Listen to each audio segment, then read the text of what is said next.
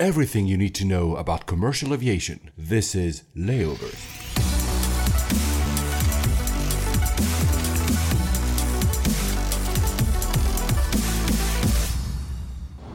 Hello ladies and gentlemen, welcome aboard from the flight deck. This is Paul Papadimitriou.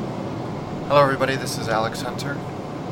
We'll be your pilots for this show about the news, the startups and the technologies defining the modern air travel experience. Our flight time today, 1 hour and 5 minutes, and we expect on-time arrival. Coming up on this flight, the major US airlines seem to be losing the lobbying battle against the Middle Eastern carriers. The European Union calls for even more open skies between the two sides of the Atlantic. Swiss gets its brand new Bombardier C Series, and it looks amazing. Boeing might well include a 747 in a deal with Iran. India leads the way in self-sufficient solar-powered airports. The uncertain future of air travel in the UK after Brexit. Air Serbia launches a new US route displaying the network power of Etihad. Emirates hires Christoph Müller. Will he become their new CEO? As we reach our cruising altitude, I'm going to turn off the fasten seatbelt sign for you. Now, ladies and gentlemen, sit back, relax, and let's turn on those noise-canceling headphones. Flight 43 to San Jose. Hi, Alex. Hi, San Jose, California. Yeah, you were just That's there, San but Jose, the most important part, you flew there in a 787. Finally! So how is that? Finally! How long has that plane been flying for? Jeez. Every So- time the universe conspired to make sure that I did not fly on that airplane, but I even changed my destination because I was going to San Francisco. All my stuff was in San Francisco, but I mentioned the fact that I was going to the Bay Area on BA in their business class product, and I pinged our good friend Johnny Clark over the Design Air and said, okay, which one, A380 or 787? And he suggested the 787 because the cabin is smaller and more intimate, and he was right. But holy heck, what an airplane. Yeah, you like that, right? The best thing, I mean, without all of the other technological advances of that airplane are amazing, and you know, the cabin humidity and the pressurization and all that. But those windows, Yes. they're huge. They're huge. And you know, with the way that the BA cabin is laid out, and I'll talk more about that in a second, you get 3 windows. And so you can kind of like push your face against the window and see for miles and miles and miles and miles and miles. And because it's got that wonderful tinting feature, the quality of what you're seeing is just enhanced so much more. It's just that whole thing is just incredible. So just one thing, because I was slightly frustrated, as I said in the previous episode, where the shading, was it working correctly? Yeah, it worked beautifully. Because for me, did you actually get full black quickly?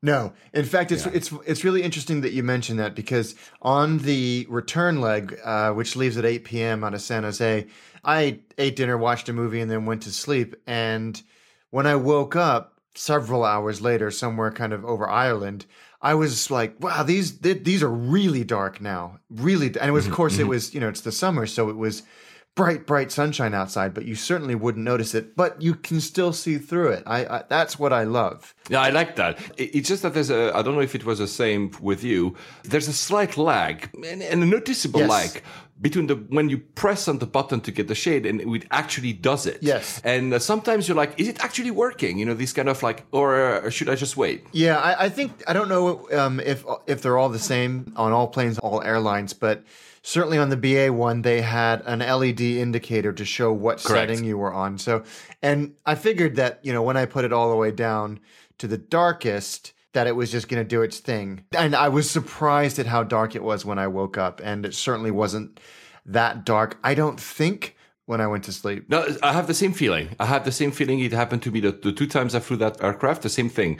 When I went to sleep and when I woke up, I said, oh, it's darker than what I remember. So probably, I don't know if it's simply because the window takes forever to get there, or maybe because there's a master switch somewhere. And then I when was they just decide, thinking the same thing. I wonder if there's an even darker setting that the flight crew, the cabin crew have access to. I'm not sure, but those windows are revolutionary. I'm blown away with it. For someone who loves just the window seat, it was, you know, it's funny. I took my youngest son to the Duxford Flying Legends Air Show this weekend, and we went on some of the old airliners, which, by the way, if you're in the UK at any point, Duxford, which is near Cambridge, about 45 minutes north of London, have a row, not to mention a Concorde and a Blackbird, but a row outside of old retired British airliners. There was a Trident, a BAC 111, a VC-10, and one of them was this beautiful prop job, and the name escapes me, but the windows were absolutely maybe a foot and a half across. They were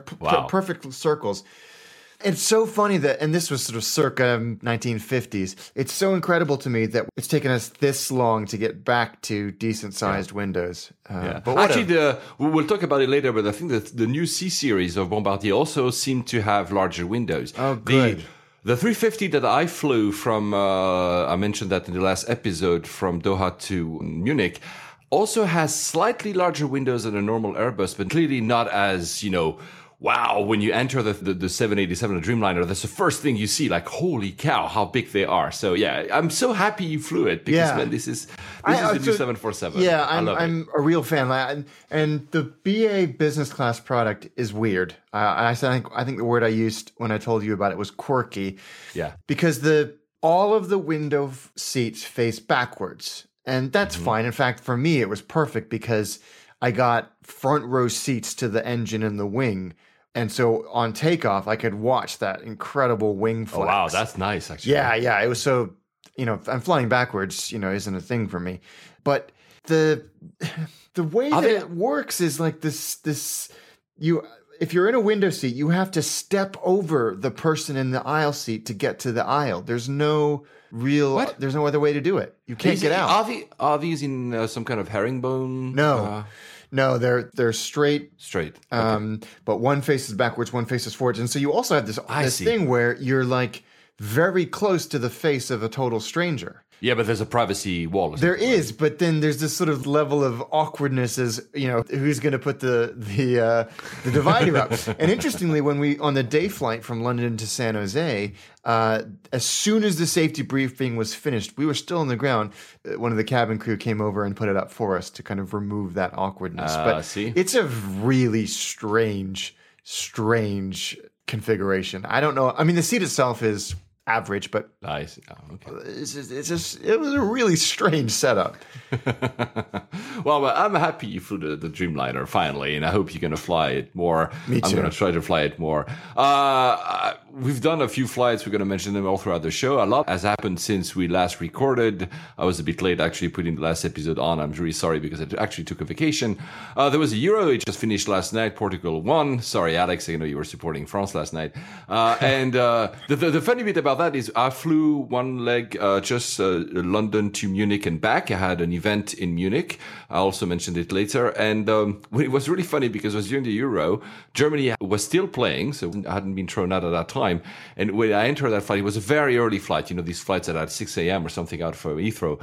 And all the crew, including the pilots, had a gear from the Mannschaft. So that's cool. Jerseys, and even two of the crew had like a toupee that makes like these blonde Germanic, air. That was really, really fun. They were super fun.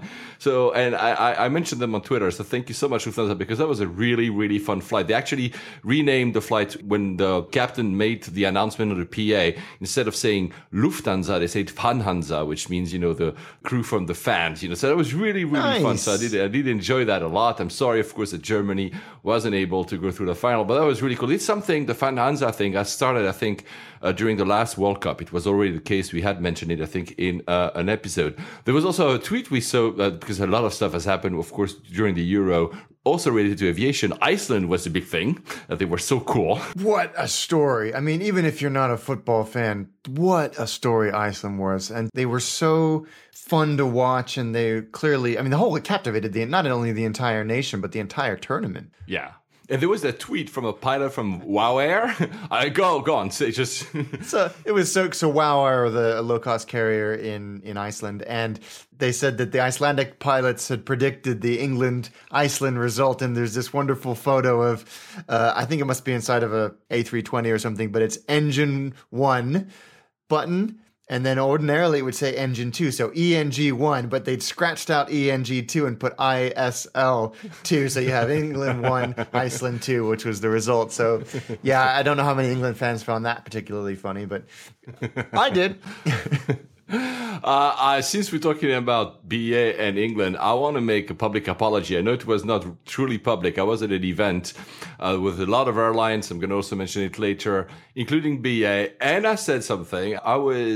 There has been a few problems at BA because BA has upgraded its booking system. They told me actually they upgraded it airport by airport, and Heathrow was the last one to be upgraded. And of course, it broke down. Nothing was working. So on top of French ATC airstrikes, then weather, then this. And me on the conference, because it had just happened, I say publicly in front of hundreds of people, I kind of was not really nice to BA. And of course, then the BA representative came to me after the event and says, that was not super nice. So I want to apologize to BA because actually, you know what? BA on customer service, so on Twitter, when you are actually interacting with them, and you had that many times yourself as an experience, interacting with them, especially on DMs, they are actually very responsive. They have ownership of your problem, unlike some other airlines that I'm not going to name. So yeah, BA, you're not that bad. So sorry so that I bashed you publicly. And I promise you I will fly you more. The other thing that happened, Sully, the new movie from Clint Eastwood, got the trailer. You want to see that, right? Oh, yeah. So I think I've told this story before, but I was there. I when this plane landed on the Hudson, I saw it. This plane sitting on the river with all the people on the wings. And you know what's interesting about this movie? I did not know that there was such scrutiny over his decision to land on the water, and that this is the crux of the movie. Of course, if you're an aviation enthusiast or even an armchair pilot, you know that he was entirely exonerated and given the highest civilian honor that you can get in America. But I had no idea that his decision to ditch on the Hudson came under such scrutiny, and he was really kind of, he had to go through a lot to validate and justify that decision. But yes, I think Tom Hanks is perfectly cast. I'm very excited to see this. In fact, one of the survivors isn't the right word because everybody survived. Passengers just did an AMA on Reddit a couple of days ago, which was really interesting. Wow. And said that it was, I mean, you guys go and read it. I think it's fascinating. But she said that everybody was really not chill, but there was no pushing, there was no shouting, there was no shoving, which is extraordinary, really. So yeah, I go read that, and I'm excited to see this movie. Yeah, absolutely. Me too. It looks, plus Clint Eastwood has a history of making amazing movies. So I'm very curious about it. It's funny because at the same conference I just mentioned earlier, there was also a person that does risk management. So not especially for airlines, but risk management in general. He's a doctor, and he also goes in, missions when there's accidents on the highways and what you're supposed to do. And in his talk, he was talking about, how do you evacuate a plane? How do you make these decisions in a very highly stressed environment? And he said, funnily enough, about that Miracle on the Hudson, that there was a lot of stuff that also worked for the Miracle, as in, for instance, there was no barge on the Hudson when it was attempting to, there's always, his point was there's always a part of luck that you cannot compute before something like that happens. Yeah, it's very clear that the universe wanted them to make that landing. That reminds me of something. It was a week ago or something. You remember there was that fire. Was it on Singapore Airlines or which airline was it? Yeah, the engine. Somebody took a video on it. It was all around social media, obviously. I want to ask you about that. So there was this guy that takes a picture of the engine fire. It didn't seem that to have an evacuation. Yeah, they came out via the stairs. I still haven't figured out what happened here. I mean, there was some very dramatic footage of this wing and engine and clearly on fire. And we saw how quickly that can turn bad with the BA flight in Vegas. But there was no evacuation via the slides or anything. So I don't know. Clearly, the captain knew something that we didn't know because everybody was fine. No one was hurt. Yeah, no one was hurt. Yeah, exactly. It was just that my first thought was, why not evacuating, right? Because that would be the mess. I mean, it looks like, again, it's one footage. It looks like from that footage that the fire was pretty big. It's not like a small fire. It's really something pretty impressive. Anyway, we'll learn more at some point, but I wanted to ask you of your opinion. Something that we've been talking over and over and over, including the last episode, is problems with drones. The FAA in the US has finally released its rules for drones. You have, of course, now to register as a pilot of a drone, but it's nice that you have actually now proper and understandable rules about what to do when you have a drone. And everybody seems to be happy with this as well. Yes. This seems to be one of the least contentious FAA rule applications that I've ever read about. And I think what's really exciting is that, you know, Amazon and Google and a bunch of other people came out and said, we're going to use drones to deliver last mile stuff. And we all thought, yeah, that's really cool, but it's never going to happen. The FAA is never going to allow this. And they just did.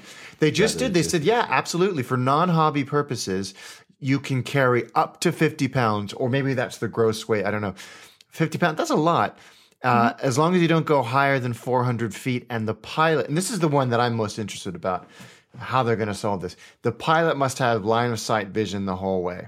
The whole way, exactly. I don't really understand how that's going to work, but the Airline Pilots Association was happy with this, and they're never happy about anything, because their concern, and it is, of course, a hugely legitimate concern, is they wanted regulation so that there was no issue with these things getting in the way of airliners. Yeah. Exactly. So they have to adhere to this, you know, the airspace regulations that anybody else putting something in the air would have to adhere to. So it's very exciting, and I think it opens up a huge industry as well. And now it's basically going to be an arms race. We'll see what happens in Europe. I've seen that it's not airline related, but I've seen that there will be robots to deliver your food delivery in London. So maybe at some point somebody will come up with a drone system as well. We'll see. You know what? That would be great.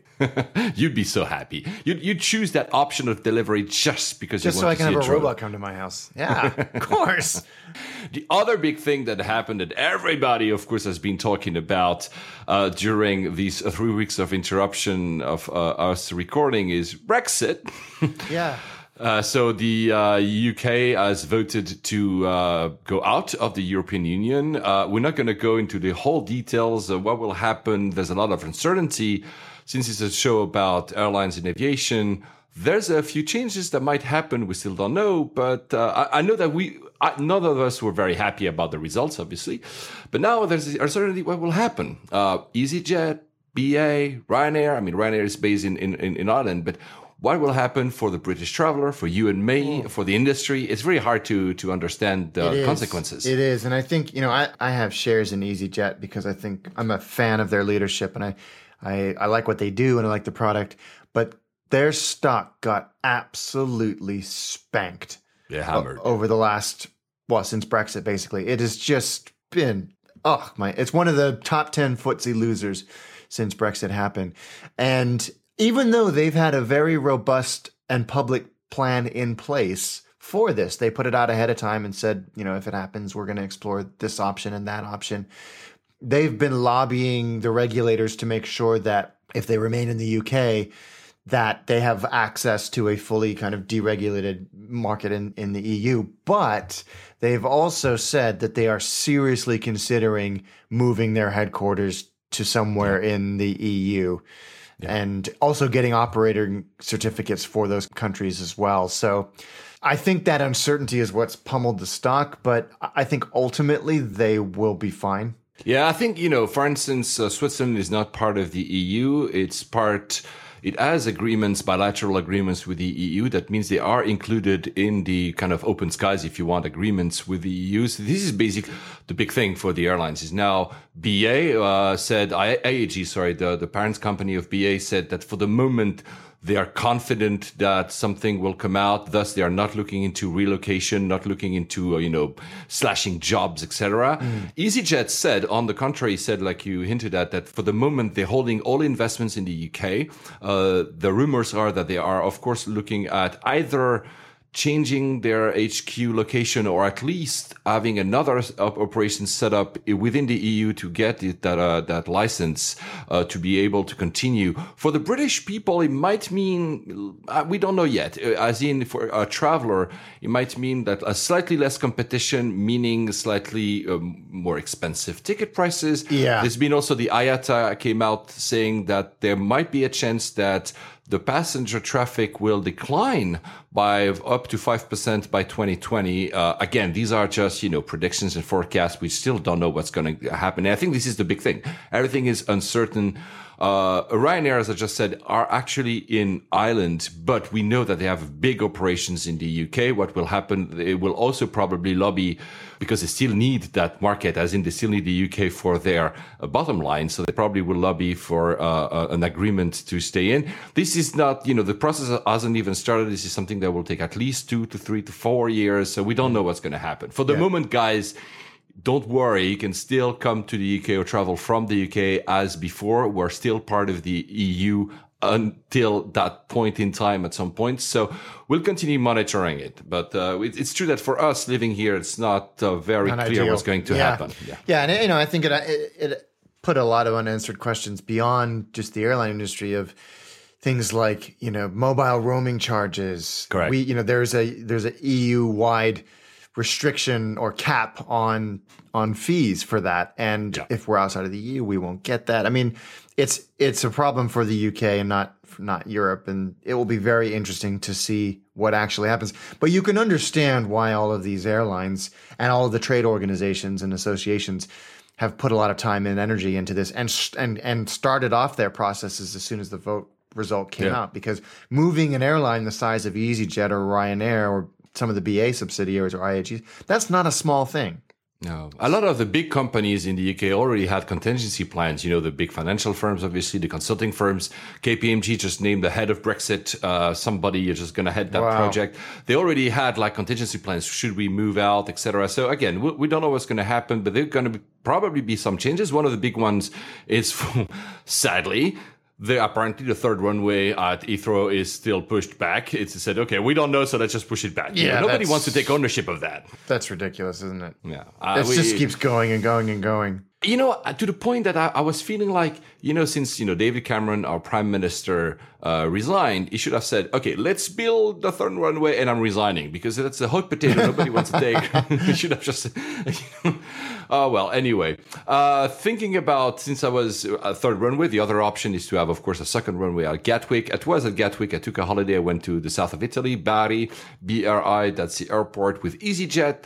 Old aircraft, so the old seats, but honestly, like you, big fan. It was a fantastic flights both ways in terms of the product. The people are great. I was in emergency exits. I really like that they moved away from, free seats for all and have number seats. Yeah, me too. The stress level upon embarking has totally changed, because you don't really care now. You don't have to rush. Of course, there's a little bit of the overhead problem, but usually that's solved. Yeah. At least you have your seat and you don't have to think twice about it. For those who want to fly, who've never flown EasyJet, you have to pay a little extra for either the first row, number one, or the emergency exits. Usually there are two in the Airbus 320s that they do have. The one thing that didn't really work was Gatwick. I called them, actually, and it was not very nice. LGW is their airport code. Long, grueling wait. Because on the way out, we're boarding. The plane was late. It happens a lot with these very short haul things in Europe, so I was not upset, whatever. But we are in the plane and suddenly we start sitting and nothing happens. What we learned is that the old luggage system at Gatwick had broken down. So they had to make every single person out of the planes to physically ID their luggage to be sure that they were matching the people in the plane, which is a normal safety reason. That took, an hour. Then we lost our slots. So we waited an hour and a half actually next to the runway in the middle of nowhere. Oh my God. Anyway, on the way back, because that's, that happens. But on the way back was a bit more infuriating because we land actually on time, 20 minutes late, which is nothing. And then the captain comes on the PA, says, well, we just learned that Gatwick is understaffed, so they cannot provide us with stairs or a jet bridge or anything. So we have to wait. We ended up waiting almost an hour. And you're like, what do you mean understaffed? Anyway, but to redeem Gatwick, because I still like the airport, the thing is, I was really impressed. They've now, so it was the North Terminal, which is where EasyJet flies from. Everything is becoming electronic. So you have electronic gates when you want to, instead of showing your boarding pass to someone, you just swipe it, a door opens, and then you get into the security area. Security area, for me, is probably one of the best I've seen. It's super efficient, large. So you were at the South Terminal? North Terminal. Yeah, it's so good. Super fast. Yeah, it's very good, efficient. It's very well. Also, the design of the entire area, unlike, for instance, T5 at Heathrow and other airports around the world, it's roomy. So, there's people per hour goes very, very fast because as soon as you get through, you can take your box and go somewhere else. You can put your belt back on or something so you're not blocking the queue. Everything is super efficient. And then again at the gate, again, new electronic doors. All these are very new. Electronic doors again, you swipe again your barcode and the door opens and you're going to your plane. So this is for me the airport of the future. I even spotted, I didn't check in any luggage, but I even spotted that the EasyJet check-in counters now have these automated luggage check-ins when you basically, there's a robot. You put your, same thing, your boarding pass, you put your luggage and you get these, the tag, you put the tag yourself and it gets through. Honestly, because that's that was always the bottleneck, wasn't it? Because online check-in's great, but if you still have to drop bags, then you still have to queue and deal with a person. It's just, you might as well have just checked in, and they finally have cracked that. Yeah, I'm a big fan of Gatwick. I think it's a great airport, and I think they're going through some growing pains. I definitely think they deserve a second runway as well. As well. Actually, I think we should be building both. But in terms of the pure experience as a passenger, especially for low cost, but you could also apply not for low cost, the fact that everything is automated makes it for a great experience. It was really super, super fast. And again, this for once, I had like no lounge access, no status or whatever. So, typically regular passenger, since everything is automated, you're going very, very quickly to your gate. And that's fantastic. I think a lot of airports should learn about how Gatwick is doing that. Solar Impulse, we mentioned them a few times. They've just crossed the Atlantic, and this morning, we're recording on July 11th on a Monday. They just started their journey to Cairo, which is the pre-to-last leg of their journey before reaching Abu Dhabi. That's still amazing. Yeah, it really is. And they just posted something about 6 hours ago, this stunning video of it taking off at night, or I guess early morning from Sevilla to Cairo. It's a really breathtaking video of this line of lights coming towards you and then taking off. It's just an extraordinary feat what these guys have accomplished. Talking about solar energy, we always wanted to do an episode where we're talking about more about this. We will do it one day. But there was a news, which an airport I know, Kochi. It's in India, south of India. I flew there in 2013, and very interestingly so, it's the first ever airport to be completely solar powered. So they're independently, amazing, isn't it? Yeah, it's amazing. So they started actually putting the panels 3 years ago. So probably at the time I was flying from there, and now the entire airport is completely self-sufficient, and that's pretty amazing when you think about it. Of course, probably it only applies to airports that have a lot of sunlight. Probably that doesn't apply for the UK, maybe, but probably I don't know, in Australia and maybe South Africa, there are many parts of the world where that could actually work. That's a very good feat. So congrats to them, actually. So it really is. I hope there's places like most of the places in the Western United States should be able to do this. I agree. Back to a plane, solar planes. It's not entirely a plane. It's not commercial aviation, but Boeing has released as well its own solar power plane, but that's for replacing satellites. Yeah, this is interesting. And it's something that I know that people like Facebook and Google have also been really interested in. And as you say, it's not for anything other than to replace satellites, because satellites are obviously hugely expensive to manufacture and, of course, get into orbit. But these planes are relatively cheap, and they can stay in a fixed position relative to the surface of the Earth, and so they can mimic the function of a satellite, as well as being at the same height, which is awesome. But they can basically stay aloft, so they claim, forever, and just keep circling. And they're very funny-looking airplanes. This is a patent that Boeing have submitted and I think been granted. And they're very efficient. They've got really, really efficient solar arrays. What I don't understand is if they need maintenance or anything like that, I assume they just land them and then relaunch them, and then the cost is amortized over the length of the following flights. But they seem confident that in terms of efficiency, these could stay up forever. Yeah, amazing. But when you think about it, if you have to replace something in a satellite, or even simply because there's damage, you need to make any maintenance, it's a pain in the ass to do that. If you can just make that thing land back, change whatever you need and put it back up there. Exactly. It changes the economics of this. It's completely different. So it's something, although I don't think we'll see in our lifetimes an Airbus 320 solar power. No. These are great little things that, we're going towards the direction of better energy efficiency for airplanes as well. So it's great news. It's a great human feat to be able to do that. Absolutely. The other thing that's also interesting is still in the US is NASA, so the space agency of the United States, has partnered with American Airlines on something very, very, I think, very smart. They will share information on, when you are in the flight deck. I mean, probably neither Alex and myself are pilots. Probably most of the people who are listening to us are not pilots either. But, we call that the normalization of deviance, meaning that you get so used to how to use all these panels, electronic panels in front of you, that sometimes it leads to human error. Because there was a big story about Air France, I think 447, when it crashed from Rio to Paris. Part of why the crash happened was the pilots were a bit unsure about what was really happening, because all the little devices were telling different stories, and the yoke was, since it's purely electronic, didn't have like the feeling of is the plane going up or down.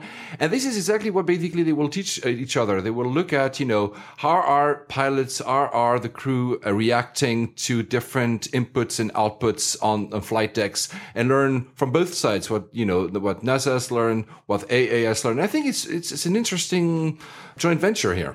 It is. I always wonder about things like this, that maybe it should be done at the manufacturer level and not at the airline level. Or at least I hope American Airlines will share whatever learnings come out of this, or NASA will share whatever learnings come out of this, because this is safety. It's not about experience improvement or competitive advantage. But probably because NASA is publicly funded, so probably a lot of it will be open. I don't know. We'll see. But it's interesting that they're thinking about it. Yeah. The other thing that's happening, and still talking in the US, but back to the UK, is Farnborough, the big trade show, aviation trade show, just opened today, actually, Exciting. In the UK. We're not going because I'm flying to this afternoon and Alex is flying tomorrow morning. We'll cover a lot of the news that's being talked there, obviously, in the next episode. But I wanted to just say something. Is happy birthday to Boeing. They're 100 years old. And they have, if you are going to Farnborough, if you're lucky to be there, you should visit their stand.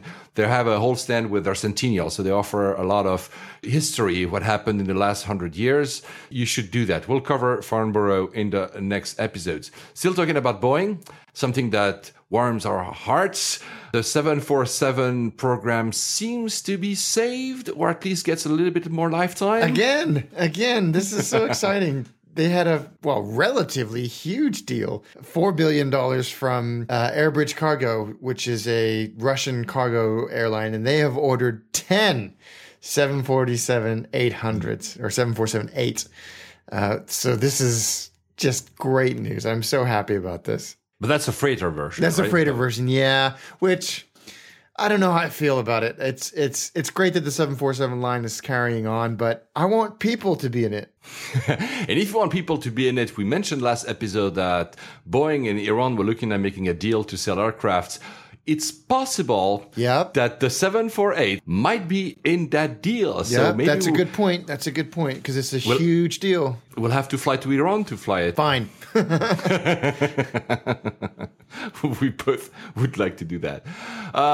So between the US and Europe, there's obviously the Open Skies Agreement that allows, freedom of flying between the two. We've seen there have been some hiccups. Norwegian comes to mind. It's been seemingly blocked forever in the US. What's his name again? He's the European Commission's Director General for Mobility and Transport. Thank you. You see, you're so much smarter than me, Alex. So he came up saying that this agreement should go even further than it currently is. Yeah, he went to D.C., Washington, D.C., and went to the International Aviation Club, which is where so many of these great events and speeches happen. And he basically said, come on, this if we were going to do open skies, let's do it properly. Stop the protectionist nonsense. He didn't say that, but he was kind of saying that. Yes. But he said, look, let's make this a real thing. Let's see how well we can do this. Because if we don't, we're going to really get hurt by the other regions who are embracing true open skies, like the Middle East and Asia.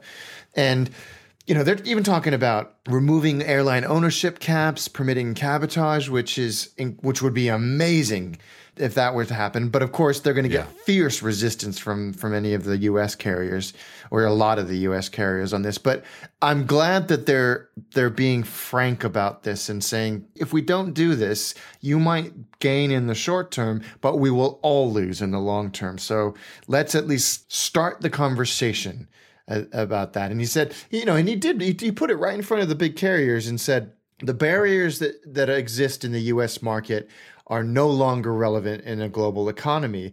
Now that the U.S. majors are consolidated, profitable, and controlling 80% of the U.S. domestic market, what are you guys so worried about? Mm-hmm. I mean, to quote him, he said, what are these powerful and competitive airlines so worried about? And to you, sir, I say bravo. I would love to have been in that audience and seen the faces of some of the big U.S. airlines. Alex and myself would have done a standing ovation for that one. Yeah. No, it's true. It is true. We'll come to in a few minutes about our lifelong story of this show layovers about the U.S. 3 versus the Middle Eastern airline. But in that particular situation between Europe and the US, which it's true, it should be opening more. It will lead. I mean, every time it opens more, it's better for the passengers. It's better for the competition. We get better deals over time. So I think there's just, the American airlines, they are solid and good airlines. Yeah, there's no doubt about that. They will be able to compete with the Lufthansa, the Air France, the KLMs, et cetera, et cetera. I mean, there's no way they should actually. And to repeat what I always said, they are doing that in Asia. They fly from Tokyo to Manila, and they are basically already doing cabotage. They already are doing stuff that they're resisting on the other side. So I hope we'll go in that direction, although we probably will see a lot of resistance, as you just hinted at. Before we go to the Middle East again, I want to congratulate Air Serbia. A few weeks ago, I was in Montenegro. I mentioned that story, and I met the community manager for Air Serbia. She's called Ana Maria. She's really cool. We had a great fun talking about an aircraft. She's also an airplane geek. So hi to you. And she was telling me back then that, Air Serbia is about to launch routes to the US. It's the first time because Air Serbia it's a newer carrier, because the traditional flag carrier got bankrupted. So Air Serbia is a new one. So, and they just did that. They just went to the US. She was able to fly there. I think I've seen picture of her on her Facebook page, where she's in business class and flying there. So that's really cool. It's an A330. The interesting bit though in that story, because otherwise we cannot always name the new airlines that launch new routes every show. The interesting bit is that the backstory is that Air Serbia is actually partially owned by Etihad. And we know that Etihad is investing in a lot of different airlines around the world, including in Europe. That's their way of growing. And the very interesting bit about that particular route is that, Air Serbia wanted to do it. It's a bit of a gamble for them. So the Airbus A330 actually belongs to Jet Airways, which is another airline that Etihad actually has invested in. The pilots of that same Air Serbia plane that went to the US were trained by Alitalia, which is another airline where Etihad invested. The cabin crew itself of that flight to went to the US was trained in Abu Dhabi by Etihad itself. So you can really see that Etihad is using all these different resources to pull through and to create that new flight. That I find very interesting as a backstory. Yeah, that is, it shows how that whole relationship is starting to come to fruition. Yes, for them. Yeah. So anyway, congrats to Air Serbia. I promised Ana Maria I would fly them one of these days. So I'll find an excuse to go to Belgrade or find a great deal to go from Belgrade to the US, and I'll be very happy to try their product. Let's go to that story. That was a story that I think occupied us for the first 25 episodes of this show. It was the big debate between the major US airlines versus the three major Middle Eastern airlines.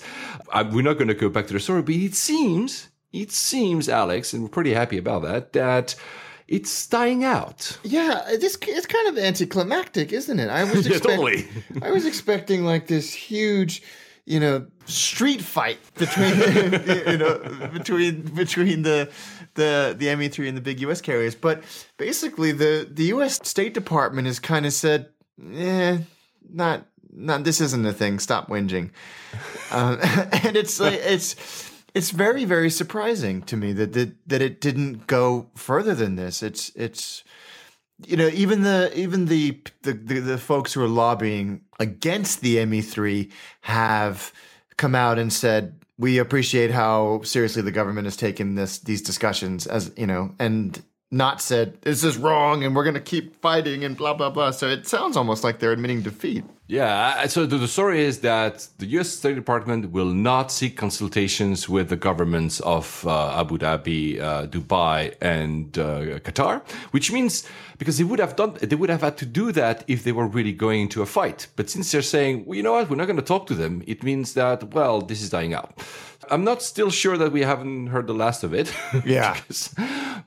We've seen the last episode, the story about the petty games between Delta and Qatar. So probably we'll hear more of those little stories. But it's true as well that we haven't heard a lot about this story in the past. I mean, I said 25 episodes on it. And since then, a few tidbits, but not as much as it used to be. And what's funny is that while the big three in the U.S. have been focused on trying to fight this in the courts, the ME3 have rapidly been expanding in the U.S.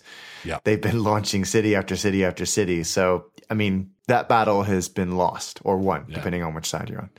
If you want to fly one of the ME3, know that both Etihad and Qatar Airways are currently running very good promo deals, both in economy and in business class. If you go to all their websites online, you're going to find them. It's a good time to fly them if you want to test them if you've never flown them. Yeah. The other big news that was not expected was that the ex-CEO of Aer Lingus, who became then the CEO, a short-term CEO of Malaysian Airlines, Christoph Muller, is going to Emirates. Yeah, this is quite a story. I mean, we talked about him leaving Malaysia personal Airlines reasons, for quote unquote personal reasons a while ago, and we all speculated as to the reason for that. And let's be he did a lot at Malaysian. Yeah. He got a lot done. And he kind of righted a troubled carrier, and they turned a profit, the first monthly profit they've turned in years and years and years. But he table flipped essentially and said, I'm out of here in April, less than a year into his contract, and cited personal reasons. And he's now surfaced as coming on board as a Emirates executive, and I think it's sort of chief transformation officer is his title. And so there's now a lot of people saying, well, this totally makes sense. Tim Clark is in his the heir to the throne. Yeah, exactly. He's the heir to the throne. Tim Clark's 66 years old. Christoph Muller's 47, I think. 50 something, early 50s at the most. And then he's a natural heir to the throne. But there's rumors, and that's all they are, is that the personal reasons were that Christoph Muller was fed up with the corruption at Malaysian, and the reintroduction of a 747 to the fleet was the last straw because no one consulted him about it. Yeah. And he just was a lot of, I think there was a lot of intervention, behind the scenes intervention by the state in Malaysia. And he was like, okay, am I running this airline or am I not? Yeah. And I think, he for whatever reason decided that he couldn't be as effective here as he might be elsewhere and decided to leave. So what a great catch for Emirates. Yeah, an amazing catch. And as I told you on Messenger when that happened, pretty sure that's a heir to the throne. Pretty sure. Oh, yeah. Within the next 5 years, he'll be named CEO or on the route to being CEO because he's a great person. He's really the man for the job. So it will be very interesting, especially in a phase. If you remember, we said in the last episode that Tim Clark was saying it's the end of the good old days. Christoph Muller is the perfect CEO to get into that transitional period as well for Emirates. Let's go for premium economy. Let's change a model to a less plush one for something that sets us for the next 100 years. So that's really something that they will keep an eye on.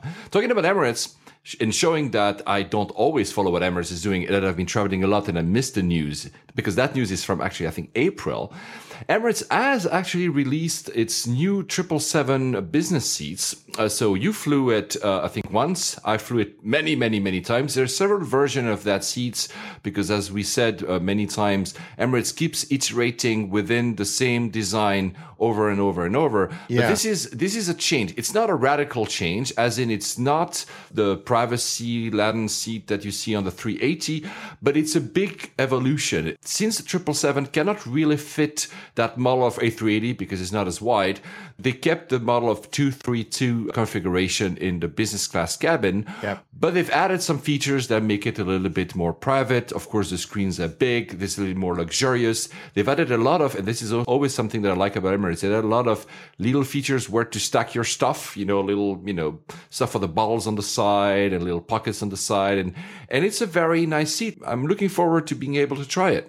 Yeah, it looks good. I don't think they can do anything wrong. I love their business class product. But I mean, I know the 777 one, as you said, isn't as spectacular as the 380, but it's still a damn good product. And this one is a truly lie flat seat. Yeah. Because the previous one was lie flat, but still slightly angled. So you were still, going forward as you were sleeping.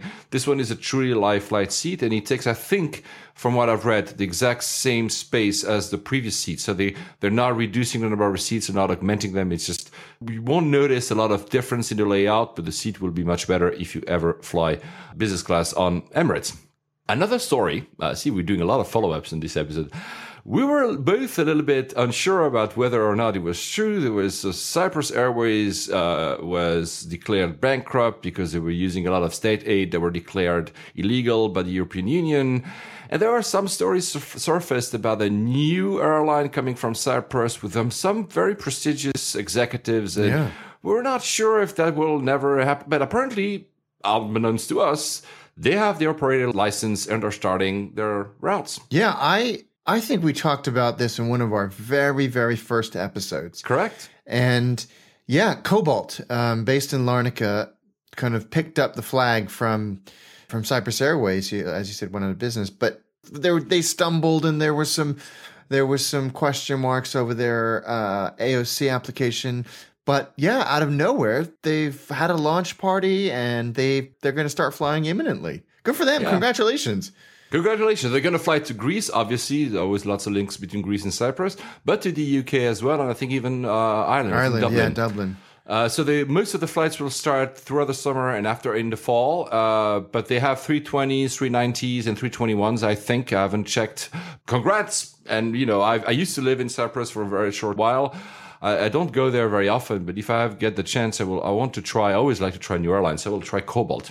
I don't know what their sign call is. I was just trying to figure that out. Apparently, they've been flying since June 1st. Oh, so they already started. Yeah, I want to see. I want to see if they have any planes in the air. So, congratulations if you're listening and you've flown on them. Tell us. Yes. I'm leaving later today to fly to Geneva, as I always do. My father lives there. I'm going to take a Swiss.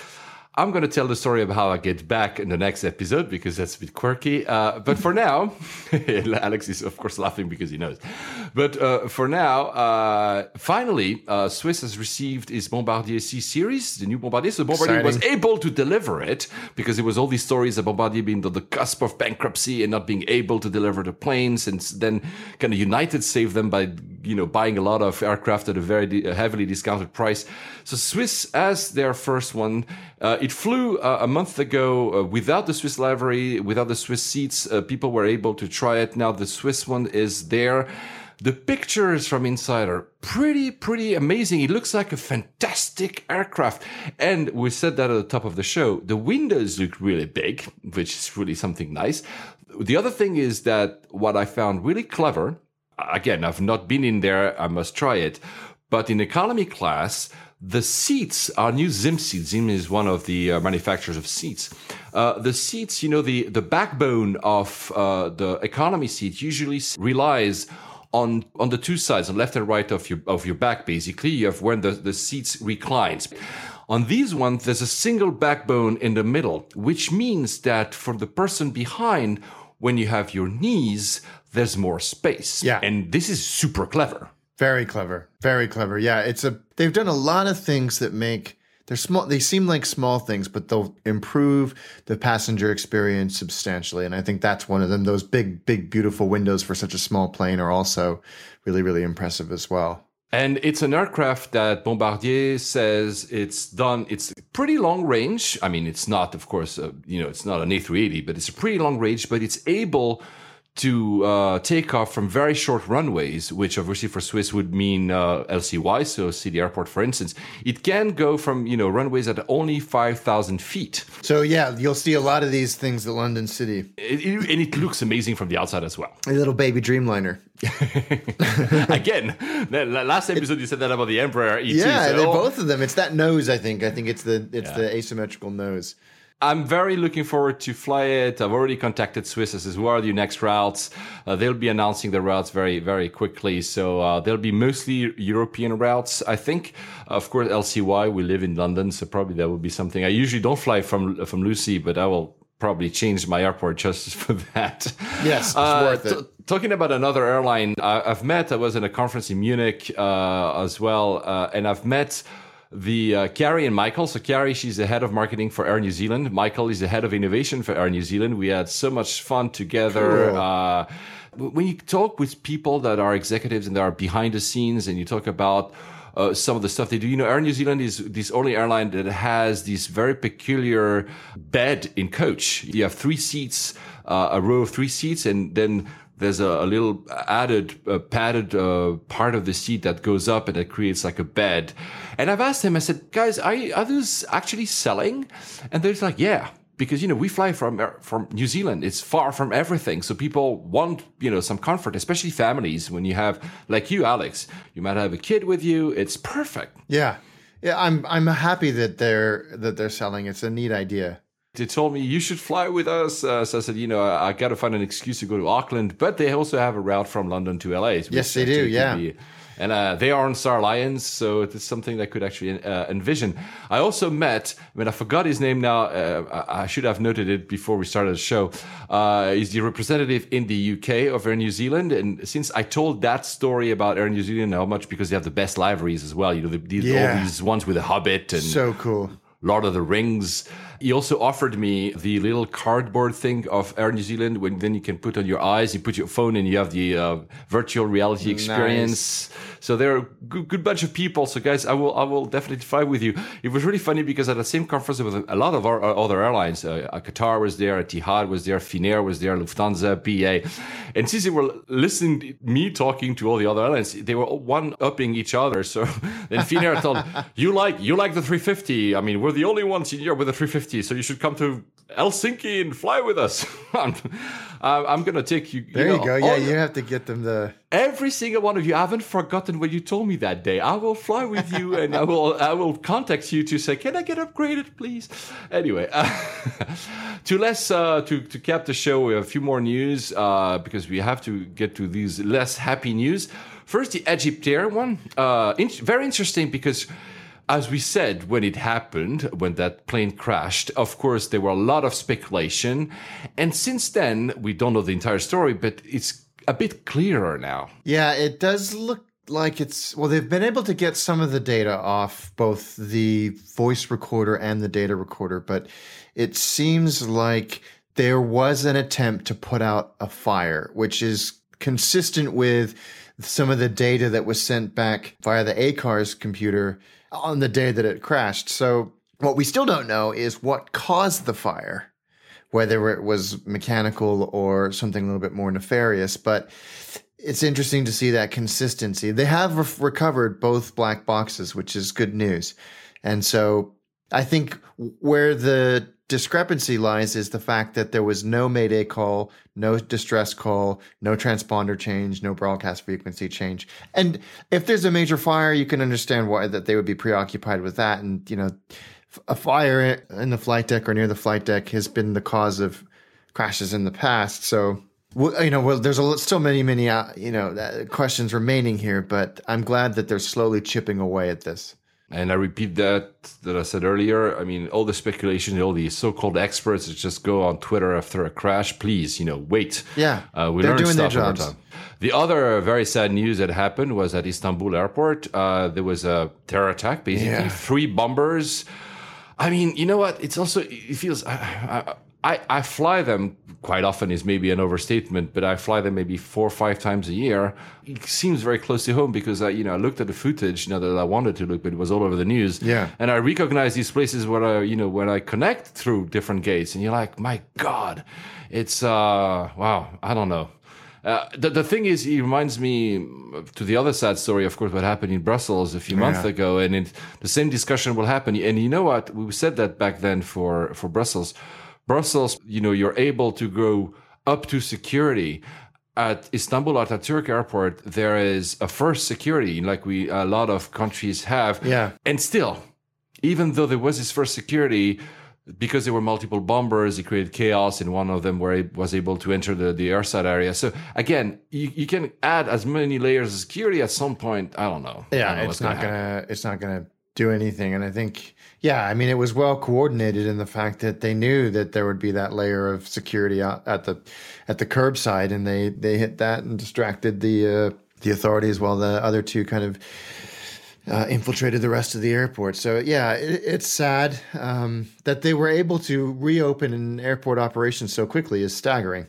Yeah, and kudos to them for that, because it's really like it was like going to go forward. Well, I understand it's a big airport, it's overcrowded. I mean, because it's over capacity, they're building the new one. It was going to be ready in 2 years, but kudos to them for having gone through it and said, okay, we need to mourn, but at the same time, we need to keep going. We don't have any more to say, but I mean, it's really sad because it seems to be happening more than it was happening a few years ago for some reason. And it's a bit scary. Like, I'm not going to stop flying to Istanbul because of that, but it's true that it makes you think twice sometimes, sadly. Yeah, it does. It's heartbreaking, really. So to cap off this show, a little quirky news. There was an article that made the rounds. A lot of friends of mine were completely in utter shock and disgust. It was an article in the Telegraph about these husbands who fly in business class and they leave their wives and kids in coach. Do you do that? Oh, do you have any idea what would happen to me if I tried that? What do you think of the article? I don't even understand why you would write, unless you're trolling. I don't understand why. Does anybody really do this? But apparently, yes. So apparently, imagine you work in corporate, you fly all around the world for work. So you have all the perks, you have your card and your status and your miles and whatever. So when you get to fly on for holidays and you don't want to spend maybe like 4 tickets of business class, understandably so because they're very expensive, and you're so used to flying with all the perks, you're like, you know what? I'm going to upgrade myself because I have these millions of miles. I'm not justifying it, guys. I'm just saying this is the story of why people like this would do it. You know what? I met during that same conference I met the representative of United in the UK, and he says, of course, one of the perks of working in airlines so close to the executive level, you have some perks for flying. You're standby, and he has the chance to fly business class, but not his family. But what he does, when he gets the business class, he gives it to his wife, and he flies with the kids in the back of the cabin. That's nice. I think that's probably a better way of doing it for marital harmony, if anything. Absolutely. Anyway, still talking about that, an article in 1843, which is a magazine from The Economist. It's really funny. I encourage you to read it. And then I discovered the Gold Lounge. It's this whole story that we all have in some ways when you fly a lot. You're happy to have a status, and then you discover there's yet another status, there's yet another undiscovered lounge, there's yet another level of, and you want to reach it. And this guy seems to go very high, and suddenly everything, he stops traveling, so he goes back to the normal level. It's a catastrophe. It's a funny read, and I feel, because I know that a lot of people go through that, so. Don't get used to the perks, guys. Don't get used to the perks, My theory is that every flight I do in my head is the last flight I'll ever do. Because then I say, you know what? If I never get that level of service again, never mind. I would be happy I've done it once in my life. Yeah, that's a nice way of looking at it. Last but not least, Husband in Tow, our friend, gave a very nice review on iTunes. Thank you so much for that. 5 stars, and Paul and Alex rock this All Things Aviation podcast. And we have a lot of passion, apparently. So thank you so much. And guys, please leave us reviews. Yes, please. Apparently, I hate doing that, but apparently it's the only way for our podcast to be discovered by Apple itself, and then that they will actually promote it a bit. So if you could leave us nice reviews, even if you're not nice, by the way, guys, just tell us, I know that Marcus, our friend Marcus, tells me that I edit a bit aggressively these past 2 episodes, so I'll be better. I promise you, Marcus. please leave us a review. We'll be very happy with that. And now, you flew the 787 to San Jose. How was San Jose? I've never been there. I don't know that airport. What is it? It's great. For me, it's always been a domestic and regional airport, but in the last few years, they've put a lot of emphasis on attracting international carriers. So BA fly there obviously now. Lufthansa fly to Frankfurt every day.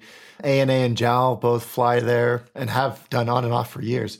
And Hainan and a couple of other Chinese carriers. So they've really attracted an international reach, which is fantastic. For the Silicon Valley, it's the perfect airport because it's right in the heart of downtown San Jose.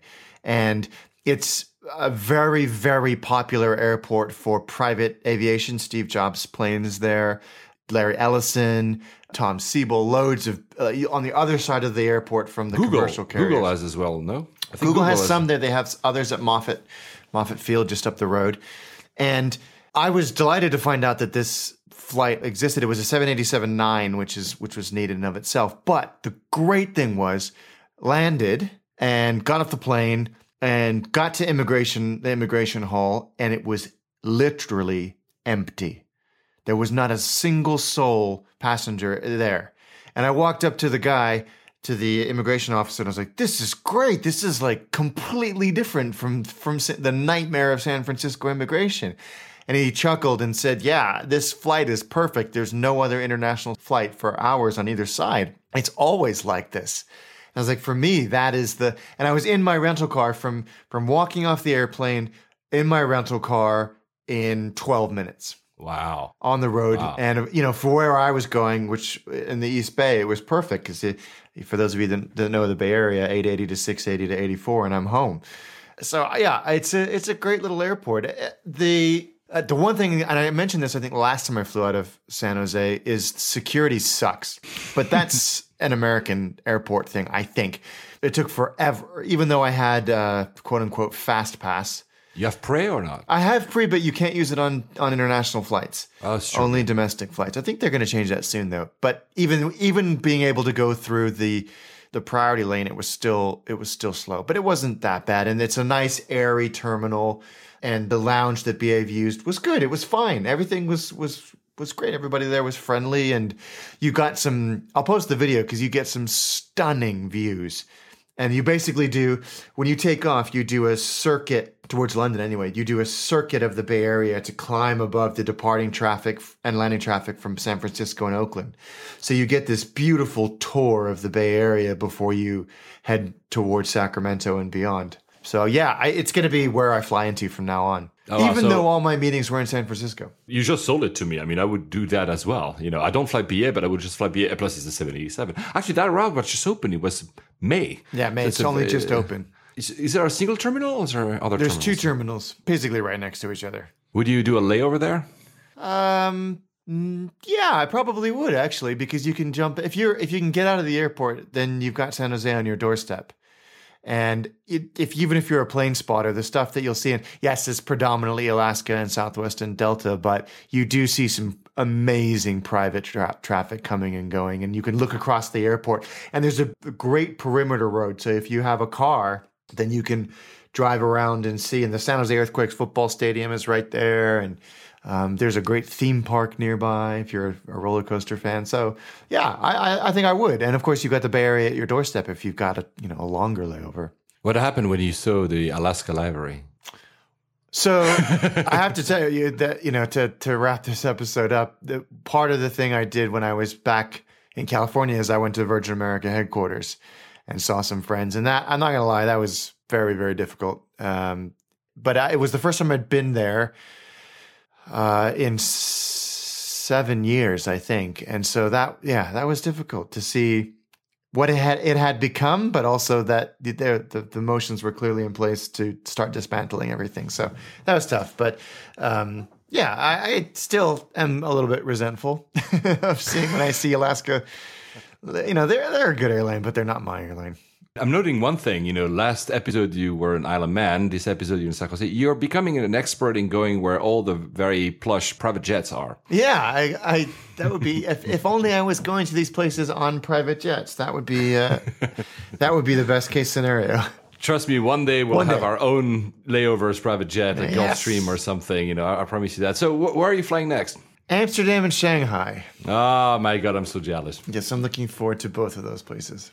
Who are you flying with? It's an eclectic mix, actually. It's BA to Amsterdam, KLM back, and then Cathay for the rest. Nice. Well, you'll tell us all about that in the next episode. I'll also tell you about the little quirk that I'm going to do. Yeah, I'm looking forward to hearing all about this one. And on that, safe travels. Safe travels, guys. On behalf of Layovers and the entire crew, we would like to thank you for joining us on this podcast today. And we're looking forward to seeing you on board again next week. Flight attendants, please prepare for landing.